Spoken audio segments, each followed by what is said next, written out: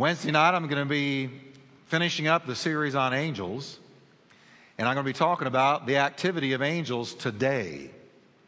And I'll be sharing my own testimony as well. So don't miss Wednesday night. Last Wednesday night, we all had to turn around and go home. We were in a storm, baby.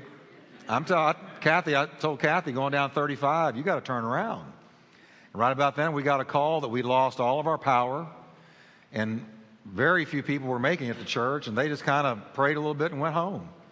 But I'm glad to see all of you here safe and sound. Welcome to Texas, where it's never boring. All right. I want to talk to you today on the subject, life's not fair, but God is good. Life's not fair, but God is good. I'm going to read to you some verses from two Bible characters who experienced some incredible unfairnesses of life. In Ruth 1, we're diving right into where Naomi, who has now lost her husband and two sons to death, is headed back to Jerusalem with Ruth, the Moabitess. Ruth has refused to turn around and go home. So now it says in verse 18, when she saw that she was determined to go with her, and I'm moving this fan. There we go. When she saw that she was determined, that is Ruth, to go with her, she stopped speaking to her, trying to persuade her not to go. Verse 19, now the two of them went until they came to Bethlehem. And it happened when they had come to Bethlehem that all the city was excited because of them. Ruth they had never seen, and Naomi they knew from years before. So the women said, is this Naomi? But she snapped back at them, don't call me Naomi. Call me Mara. Naomi meaning pleasant, Mara meaning bitter. Don't call me pleasant, call me bitter. For the Almighty has dealt very bitterly with me. Then she tells why. Verse 21, I went out full, and the Lord has brought me home again empty. Why do you call me pleasant?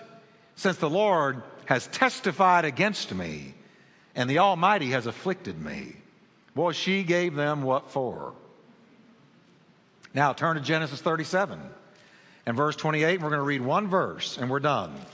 Genesis 37:28, this is Joseph. And I'm sort of bringing you right into the middle of the betrayal of his brothers when they sold him away. Let's read it, verse 28, Genesis 37. It says, then Midianite traders passed by. So the brothers of Joseph pulled Joseph up and lifted him out of the pit, sold him to Ishmaelites for 20 shekels of silver, sold him into slavery. Father, thank you for your word today. Bless it to our hearts. And I pray for people going through difficulties where it really does seem that life isn't fair. Lord, help us to see the other side, that you're for us. And if you're for us, who can be against us? In Jesus' name. Amen. Turn to your neighbor and tell him, you better listen. You're going to need this.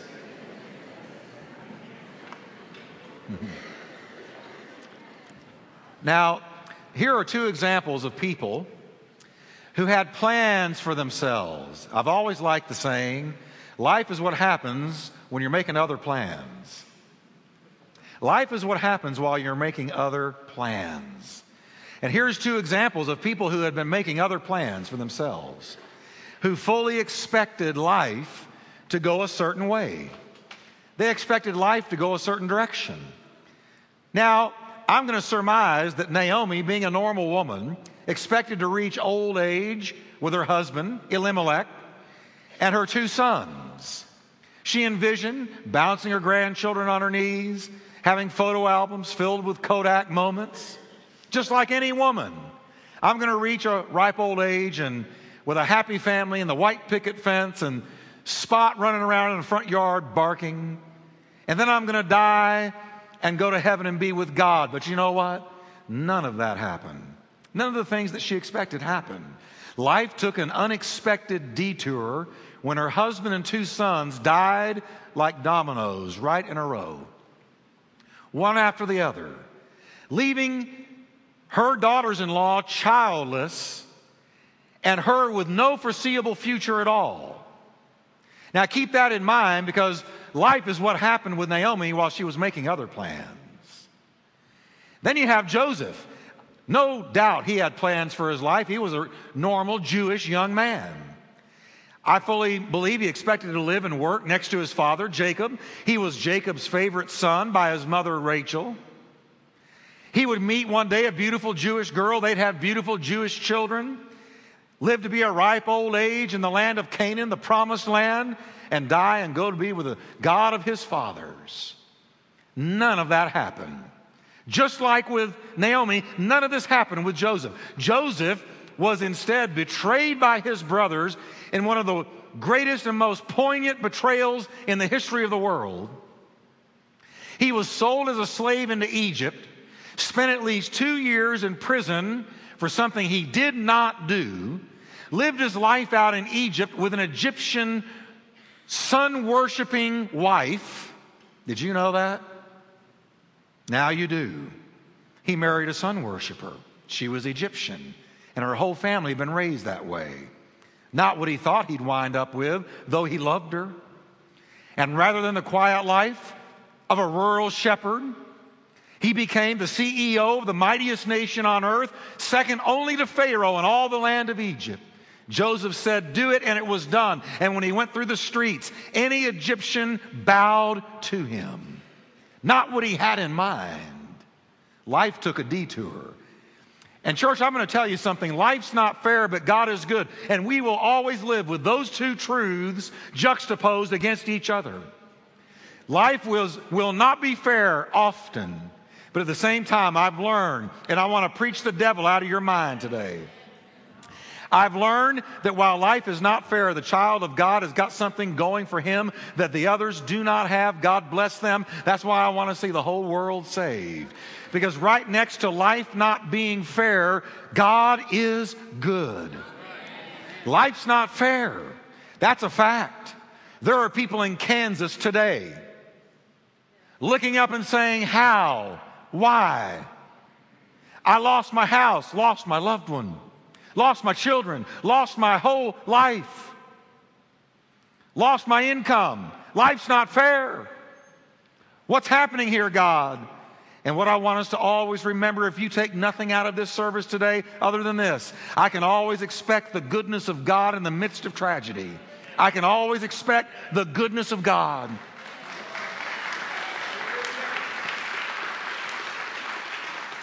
If we had approached Naomi or Joseph in the first half of their life, they'd have said this: "Life's not fair." I know they would have said it because Naomi said it. "Don't call me pleasant. Don't even insult me by calling me pleasant." Because that's not the truth. Let me tell you the truth. Call me bitter.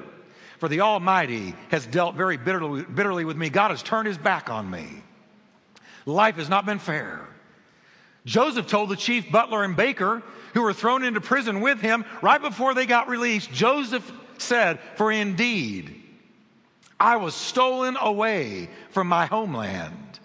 And also I have done nothing wrong. I'm in here having done nothing wrong. I'm in a dungeon and I didn't do it. I didn't do it. And yet I'm in this terrible dungeon. Please tell Pharaoh about me. Please remember me when you face him again." Life hasn't been fair. You can hear him saying it. And they forgot him anyway. Life continued for a season to not be fair. Broken dreams, failed expectations, shattered hopes are hard to handle. You thought it was going to go that way and it went that way. You thought somebody was going to be here and now they're there. You thought this or that or the other was going to happen and they have not happened. You even thought God told you. And it hadn't happened that way. Scripture says that disappointed hope makes the heart sick. You're hoping, you're dreaming, you're naming it, claiming it, blabbing it, grabbing it. You're convinced something's coming and it doesn't come. Or it doesn't happen the way you thought it would. And failed expectations wash over you like a flood, like a tsunami. But Joseph and Naomi would soon find out that disappointed hopes may actually be a heavenly detour in disguise. I'm going to say that again because I know this is true. When you're a child of God, you've got something operating in your life that others do not have. If God be for us, who can be against us? You've got somebody batting for you, and he doesn't lose. He pitches perfect games. God is never checkmated by the devil. You've got God working on your behalf. So I'm going to say it again. When you're a child of God and you're yielded to Him, disappointed hopes may actually be a heavenly detour in disguise. Failed expectations may be making way for God's better plan. Rather than the end of the world, it might be the beginning of a brand new one. See, I believe in miracles because I believe in God. And I believe that God is always working on my behalf. Joseph and Naomi never got to read what I'm about to read to you, but if they could have heard what I'm about to read to you, I believe they would have said, Amen. Somebody wrote, last night I had a dream. I dreamed I was walking along the beach with the Lord. Across the sky flashed scenes from my life. For each scene, I noticed 2 sets of footprints in the sand. One belonged to me, the other belonged to the Lord. 2 sets of prints. After the last scene of my life flashed before me, I looked back at the footprints in the sand. I noticed that at many times along the path of my life, especially at the very lowest and saddest times, there was only 1 set of prints. This really troubled me. So I asked the Lord about it. Lord, you said once I decided to follow you, you'd walk with me all the way. But I noticed that during the saddest and most troublesome times of my life, there was only 1 set of footprints. I don't get it. I don't understand why. When I needed you the most, you would leave me. The Lord replied in the dream, my precious child, I love you. I would never leave you. During your times of suffering, Joseph, during your times of suffering, Naomi, during your times of suffering, Christian believer, during your times of suffering, Sally and Sue and Bill and Dan, during your times of suffering, Mark and Tim, when you could see only 1 set of footprints, it was then that I carried you. I want to tell you today, church, amen. Give Him praise. It was then that I carried you. Can I tell you today, God is carrying you. You may feel like you're surrounded by nothing but evil. You may feel like your world is crashing in around you, like there is no future and no hope. But I'm here to tell you, there is a God greater than your problems, greater than your circumstances, greater than the devil, greater than the people who are attacking you. There is a mighty God, and He is carrying you. He's carrying you. When you least sense Him, when it seems like He's far away, when it seems like your prayers are hitting the ceiling and bouncing back your way, the heavens are brass, the clouds are dark, when it seems like God's a million miles away, that's when He's holding you in His nail-scarred hands and carrying you, and there's only 1 set of prints. He knows you can't take another step on your own. He knows you've had it. That's why He's picked you up, and by grace, He's going to get you where you need to be. He is a mighty God.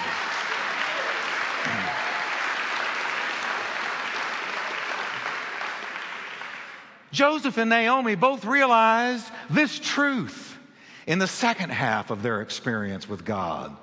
In the first half, get this, Joseph's testimony was, my brothers sold me into Egypt. But in the second half, we find him saying, God sent me into Egypt. What you talking about, Joseph? Are you crazy? We know they sold you. We read about it in the Bible. He says, but I understand now. I get it now. My God is sovereign. He is mighty. He is providential. He overrules the affairs of men. What God or what the devil meant for evil, what men meant for evil, my God meant it for good. He's going to work through this on my behalf and get me into His plan for my life. Thank God.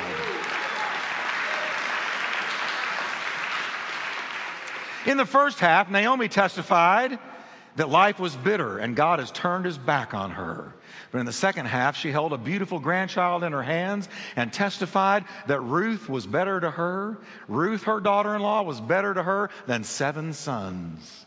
What happened to that woman? What happened to Joseph? Did they go crazy? No. They realized that God was working on their behalf. He was carrying them. He was taking even the evil intended for them and making it serve his good purposes. They knew that life was not fair, but when you're a child of God, there's another truth standing right next to that. But God. But God. And when you got a but God, you've got a lot. But God is good. But God is good. And his goodness was always working for their good. Now, I see that they learned 3 things, and I want to share them with you. Here's what Joseph and Naomi and every person that has ever given their lives over to God has learned. First one, God's plan is bigger than life's disappointments. God's plan is bigger than life's disappointments. Do you believe that? I mean, do you really believe that? If you don't believe that, then you don't believe in the God of the Bible. God's plan is bigger than life's disappointments because life will disappoint. Life is not fair. Jesus said, in this world you're going to have tribulation, but fear not. I have overcome the world. And right next to life's unfairnesses, the goodness of God is always working on your behalf. I've learned to get my eyes off the disappointments and turn my gaze to the goodness of God. I've learned a long time ago, thunder follows lightning. When I see lightning, I know the thunder's about to roll. So every time I see lightning, I wait for the thunder. When I see trouble coming my way, I'm waiting for the goodness of God. Because where there is trouble, there is the goodness of God.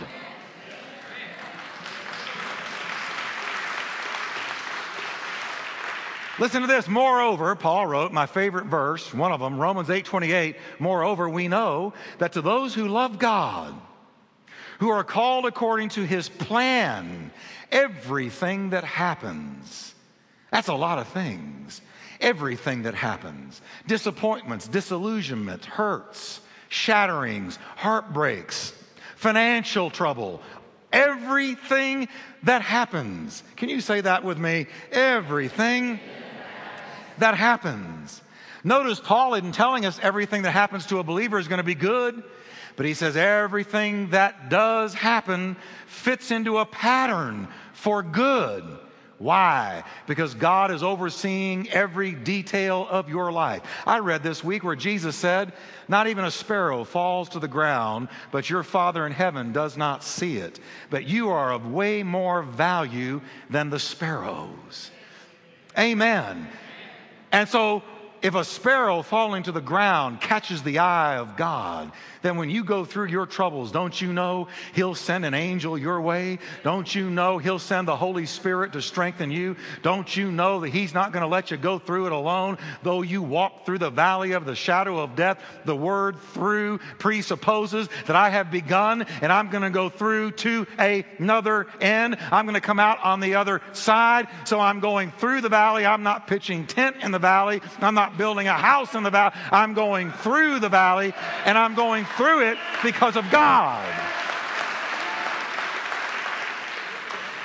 I love what Paul said, where sin abounds, grace much more. I love that phrase, much more. Grace much more abounds. I've learned when I go through trouble to watch out for the much more. I thank God for that little phrase, much more, where troubles, shattering, heartache, disappointment abound. When it seems like from every side it's coming at me, then I know I can look for the much more because God will always outdo anything the enemy. Is anybody hear me today? I want you to get this today. You say, well, you seem kind of excited. I am excited about this. I want you to know God's on your side.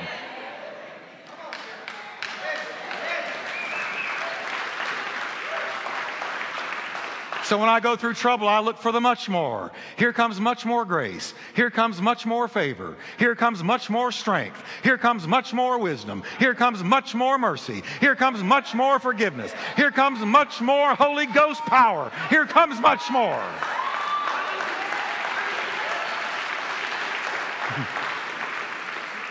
Can you say with me, much more? Grace abounds toward the struggling Christian. Much more. God is able to take the failures and the disappointments and the heartbreaks of life and make them serve His plan for us. Psalms 138:8 promises the Lord's going to perfect what concerns you.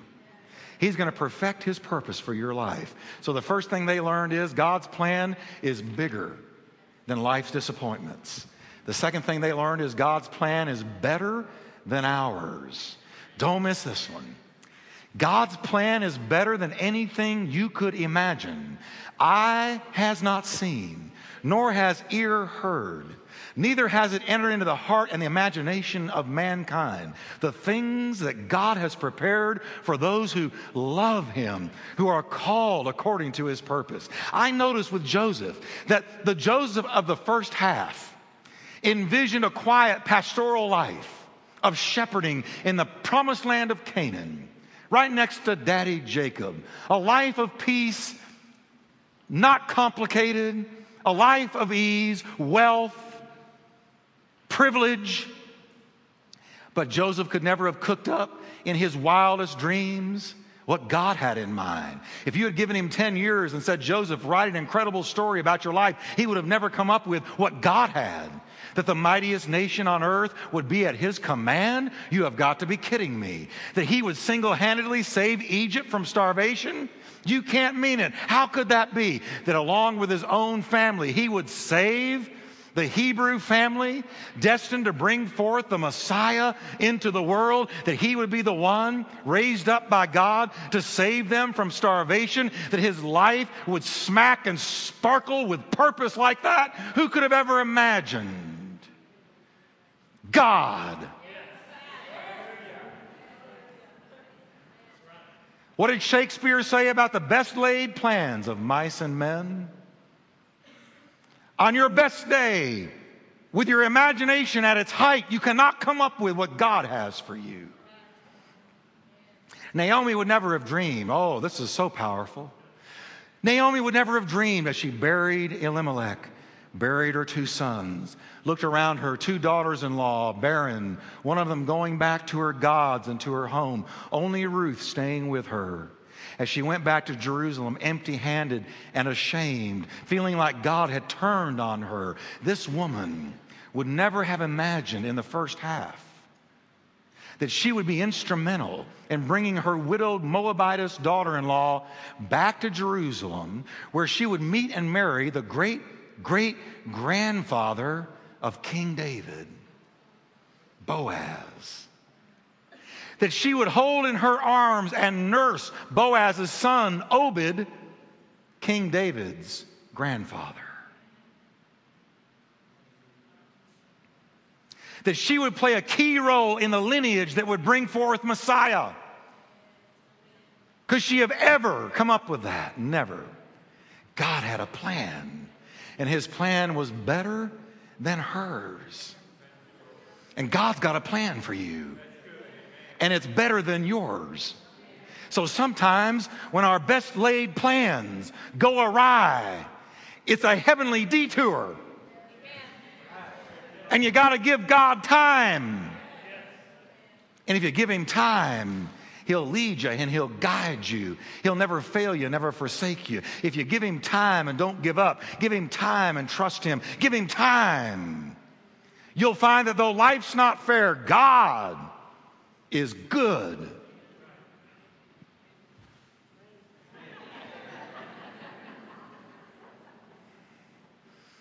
I hear your wheels rolling. Some of them are rusty wheels. Some of them are well oiled. You're wondering, what about me? Are you a child of God? Then the God who flung the stars into space has your life in the hollow of His hand. The third thing they learn God's plan triumphs in the end. You know, you're reading a good novel, you get in the middle of a good novel, and all you see is a bunch of people about whom you wonder what's going to happen to them. Who's going to end up with who? Who's going to end up dead? Who's going to end up in jail? Who's going to end up successful? Who's going to end up exposed? Who's going to end up good? Who's going to end up bad? Nobody in the middle of the novel shuts it and puts it down. You want to go to the end to see what happened to so-and-so and where so-and-so ended up and who ended up with so-and-so and who got married and who didn't, and on it goes, don't you? You want closure. You know, the Bible says you've got to give God time with your life. You can't say in the middle of the book called Your Life, well, God has turned his back on me like Naomi. God is not doing what he promised. So I'm done with this Christianity thing. I believe I'll go become a Buddhist and hug a tree and hang up Christianity. Don't close the book, friend. There is a God you don't see working behind the scene in ways you don't know. You've got to give God. Is anybody? I think I'm preaching to somebody today.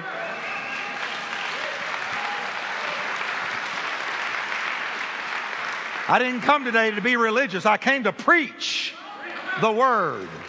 And I want you to understand this. You've got to give God time. Listen to what James wrote about Job.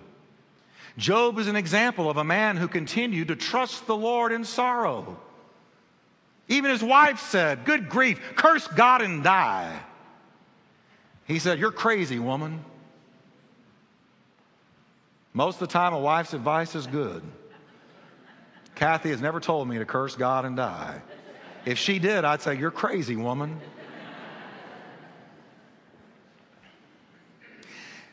Though he slay me, yet will I trust him. That was his heart.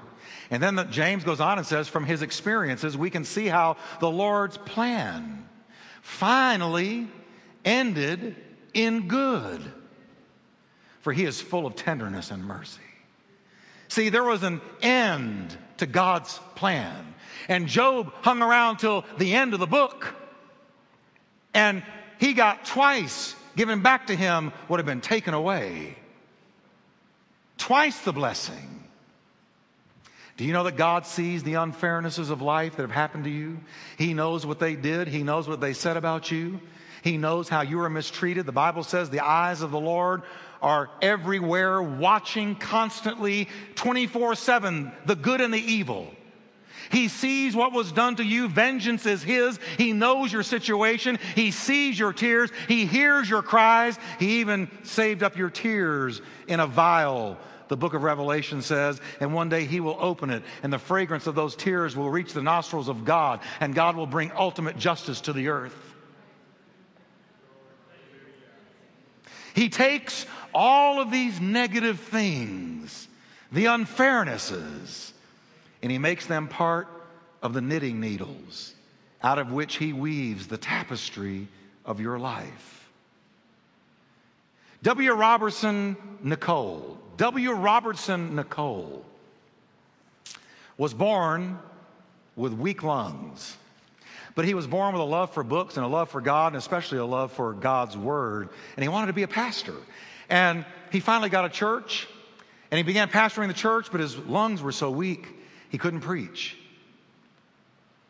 And you read about his life, and you find that the doctor finally said to him, if you keep on doing that, it's going to kill you. You're going to have to step down. But this is what I want to do. This is what I've always envisioned myself doing. But I got to step down. He was confined to his bed all of his life. They never let the fireplace in his room go out. And all day and all night, his little kitty cats would purr over in the corner, and he was this isolated individual. And as he began to pray and look at the unfairness of this, I want to preach, but I can't. I want to pastor, but I don't have any lungs. Short breaths are my lot. So he said, one thing I can do, I love books. I'm going to write. He wound up publishing the Expositor's Bible, 50 volumes, The Expositor's Greek New Testament, which may not mean much to you, but over and over again I've used it. Invaluable to preachers around the globe. He himself authored 40 books. He became the most prolific and respected Christian journalist in the English-speaking world. Confined to his bed, couldn't breathe. Life's not fair. What do? The goodness of God touched him, and he became a literary genius. And the world's been blessed because of it. I'm telling you, life will give you unfairnesses. It's not that it happens, it's what you do with them, how you respond to them. When life gives you an unfairness, you're just an attitude away.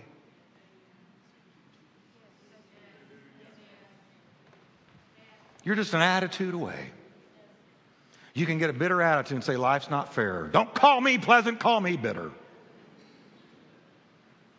Or you can be like Joseph.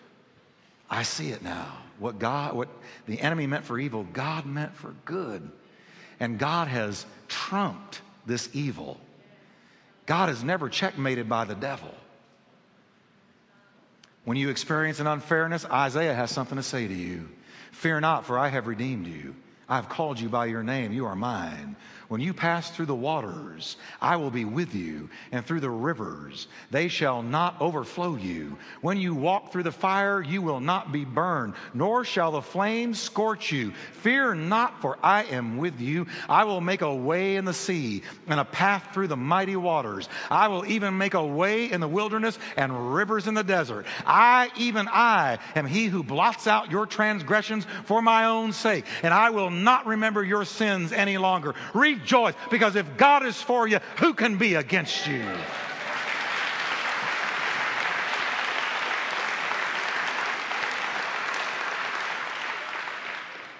Can we stand up together? Now I want you to say something with me, because I know that there are people in this place struggling greatly with circumstances. How many of you have ever said, this isn't fair? Say with me, God's plan is bigger than life's disappointments. Believe it. God's plan is better than our own. Embrace it. God's plan triumphs in the end. Expect it. Amen. Praise God.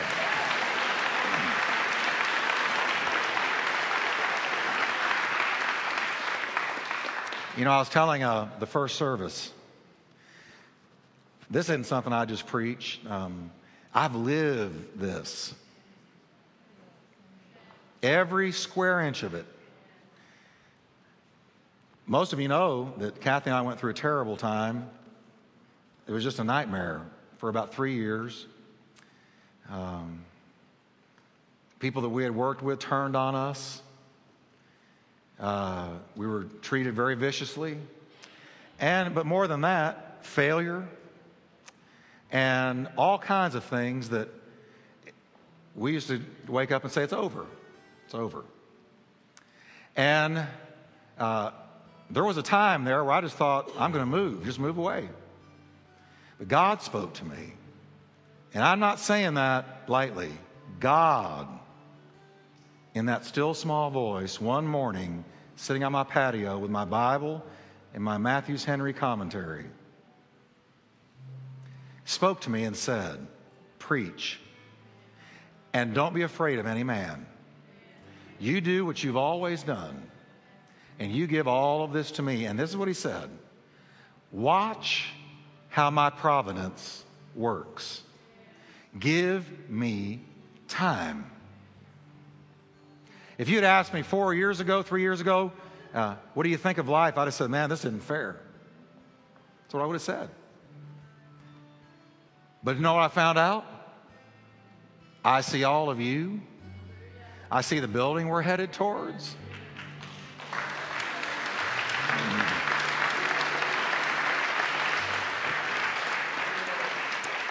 And I say, but God is good. Not because I'm special. No. The only thing he redeemed from me was the call he had on my life. And woe is unto me if I don't preach. But this is the deal, folks. It couldn't have looked darker for me. It couldn't have. There were people expecting me to kill myself. They told me this later. Never thought about that. I would never entertain it. But they did. If they'd have been me. But I've learned, you give it to God no matter how it looks. You say, okay, God, here you go. And God said, give me time. Now I've watched as every week goes by, something else is restored, renewed. Here I am, get a call one day, you want to go back on the radio? Sure. Same time, same place? Sure. People started calling and coming back, getting restored. And you know what I know? It's going to be better than before. I know that. I know that. I'm geared up for it. I'm preparing for it.